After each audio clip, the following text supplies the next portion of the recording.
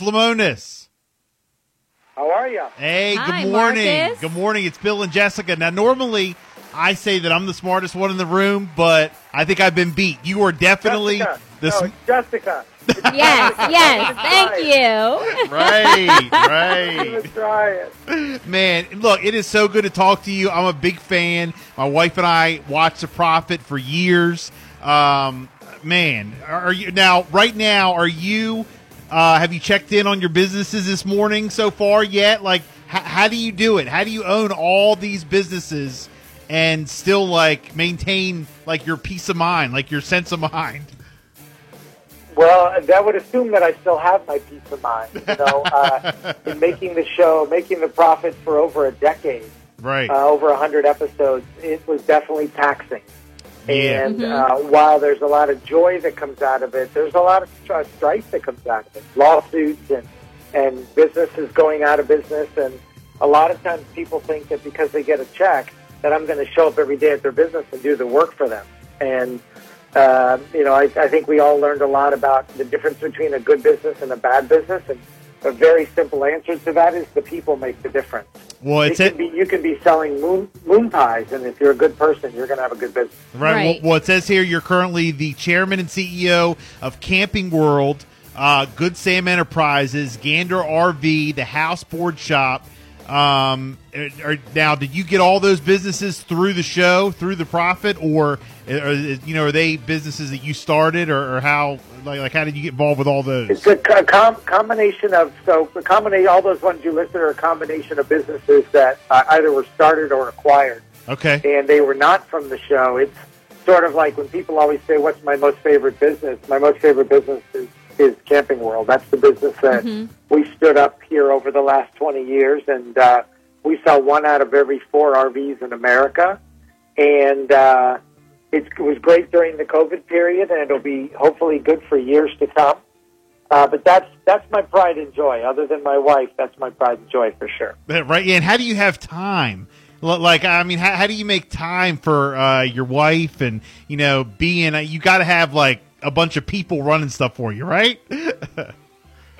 Well, I have a great team at Camping World, but I'm there every day. And Okay. I think the biggest challenge for me is I don't have any kids, and I don't have any brothers and sisters. I just have my wife. Right. And so we do all of our projects together.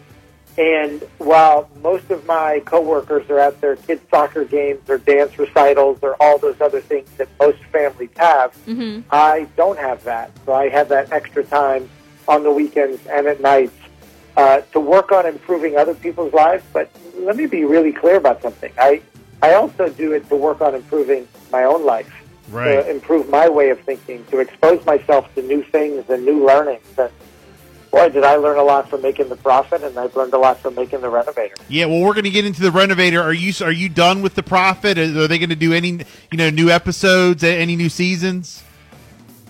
I decided about a year ago when I made the last, I think it was the 110th episode, Okay. to put it on the shelf. You said you had enough. You're tired of getting all these businesses, huh?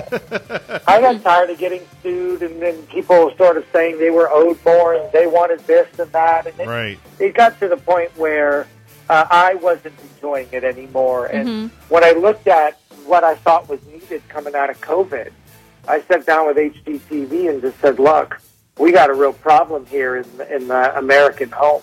We have a lack of financial literacy. We have a lack of understanding what generational wealth is. We have, through COVID, communication breakdowns and relationship issues. And I think I have a way to use a renovation to not only renovate the house itself, but to renovate the families that live in those houses and the way they think about themselves and the way they think about each other. And they looked at me and they said, okay, wait, what are you going to do? Wait, how's this going to work? Right. And I said, look, I just need you to trust me. And they jokingly said, like, we're the #1 cable network in America. We don't need to trust anybody.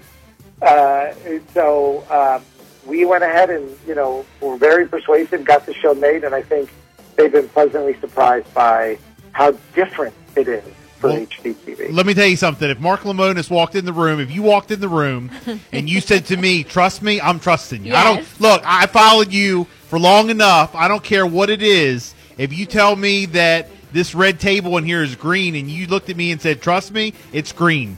Okay? Well, the one thing, I'll tell you that, funny that you say that, the one thing that I have learned is the admission, and this is one thing that I want everybody to sort of pick up on, is the admission of a lack of knowledge or the admission of a mistake. And I think as we go through this renovation process, you're going to see me disclose a lot of personal things about my personal relationships or mistakes that I've done or made inside my home or outside my home to help these families understand it. You'll also see that if I make a design choice that I don't like, I'll rip it down and do it again. Because ultimately, I have to make sure that it works for these families more than it works for me. And I think people are going to be surprised by the side of me that they see for the first time. HGTV, The Renovator, Tuesdays, 8 p.m. Make sure to check it out. So basically, you go into people's homes and you help them renovate their homes, make them more livable, things that need to be done, and so they can, live in a more functional, healthy, safe home, correct? Is that basically the gist of it?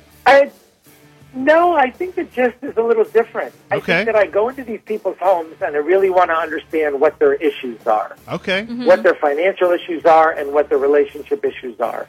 And once we establish what those things are, we then redesign the house and go through the process that forces them to deal with those issues that we discovered. So on the first episode tonight, you're going to see a husband and wife who thought I was coming to renovate their kitchen. Oh. And what I ended up discovering is that she doesn't feel respected. She doesn't feel appreciated and loved. He doesn't feel respected. They don't agree with how they parent the children. wow. And all of a sudden, we're renovating their house. And the guy looks at me and he goes, "Hey, man, I thought you were here to just fix my kitchen. I didn't realize you were going to be in my business." Right.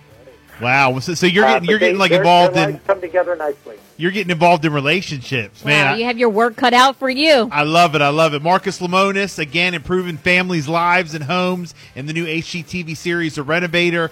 Check it out. Are you on social media? People want to look you up. And then also promote the Camping World website. Yeah, so at Marcus Lemonis is my Twitter handle. I encourage people to follow me there. I give away several $1 million of gifts and wishes on an annual basis.